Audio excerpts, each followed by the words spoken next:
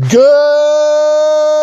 evening, ladies and gentlemen, boys and girls, people of all ages. It's Jonathan, John Fun Miller, on my podcast, Zennials Alive. It is December 15th, 2019, about 6:48 p.m. Eastern Standard Time, and this is the 29th episode of this daily podcast where I think about yesterday and tell you about today and think about tomorrow. So far, I've had a few people say, hey, that's not too bad what you're doing. I'm glad to get positive feedback. I am.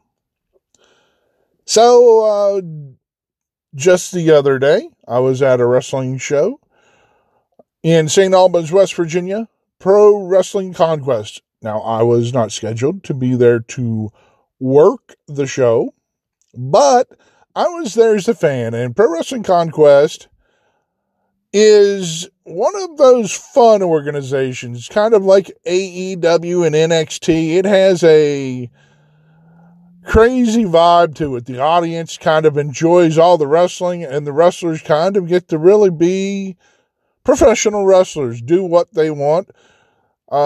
Bad guys, good guys. I'm one of those people that's spent about 20 years around the wrestling industry. Now, have I been to Japan and traveled the world? No. But I have learned and listened to names, individuals that have made and paved the way for others to continue to keep the art, entertainment, if you want to call it sports entertainment, the genre of professional wrestling alive. Professional wrestling is kind of a catch-all. You can do many things in professional wrestling that you cannot do. It's like a variety show that you cannot do on just, say, a scripted television show. And I'm not, okay. Now, if you watch WWE, most of their stuff, almost everything is overproduced and overscripted. Look, I was talking with a couple individuals last night, and one of the individuals said, professional wrestling is reactionary. I could quote this person. His real name is Cody. Not Cody Rhodes, just for context. But Cody is a very smart, intelligent individual, and he helps train with a guy by the name of Chance Prophet, who's been around the world. He's worked for the National Wrestling Alliance, not the one that's around right now, but back when it still, not the heyday of the National Wrestling Alliance, the 80s, early mid to late 80s, when Ric Flair and Dusty Rhodes were wrestling over the big gold belt in Jim Crockett Promotions right before it was sold to Ted Turner and changed to WCW. Not that one, but he still won the National Wrestling Alliance National Heavyweight Championship twice. The same title that James Storm and Colt Cabana have wrestled over, and current champion Colt Cabana has. In fact, I need to check the results from yesterday's pay-per-view Into the Fire to see if he retained the title. So, that leaves me at the enjoyment of the show. This is one of the things I really don't understand about life. Is I'm not a bandwagon person. All right. I was the most school spirit in 1998 in Polka High School, Polka, West Virginia, home of the Polka Dots, for a reason. I wasn't the bandwagon supporter. I wish I could support my high school a lot more than I currently do, but I've never waned when it came to important games. Like, if there's a playoff game, I'm going to be there. I am bleeding red, white, and gray, the colors of the Polka High School Polka Dots. Polka. P-O-C-A, not P-O-L-K-A, not the dance. Go look it up. And this goes to what I like as an adult, but as what I talked about the other day, in nostalgia aspects, stuff that comes back, stuff that's still kind of currently around today, like some toy lines. The stuff that occasionally I get a bug to I wish I still had, or I want to go get, or one of those thoughts of where, man, I wish I was doing better so that maybe I could have a little bit of this. Maybe a small portion, not a big portion. Once again, it's not like pie. We're not going to run out of pie, though, hopefully. If there's one pie left in this world, there will be pie. So, what am I getting at? The negativity again. Why do people down other people for certain things? Like, there's a genre of music, EDM, electric dance music, and remixes and mashups that I totally enjoy. I was playing one for a gentleman on Friday. It was a mashup of Enter Sandman and a different song. He looked at me like I was the devil.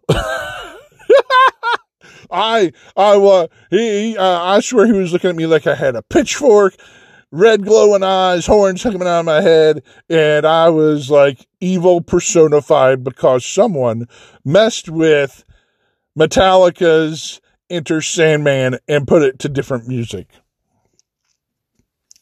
I understand the disdain and disgust for it.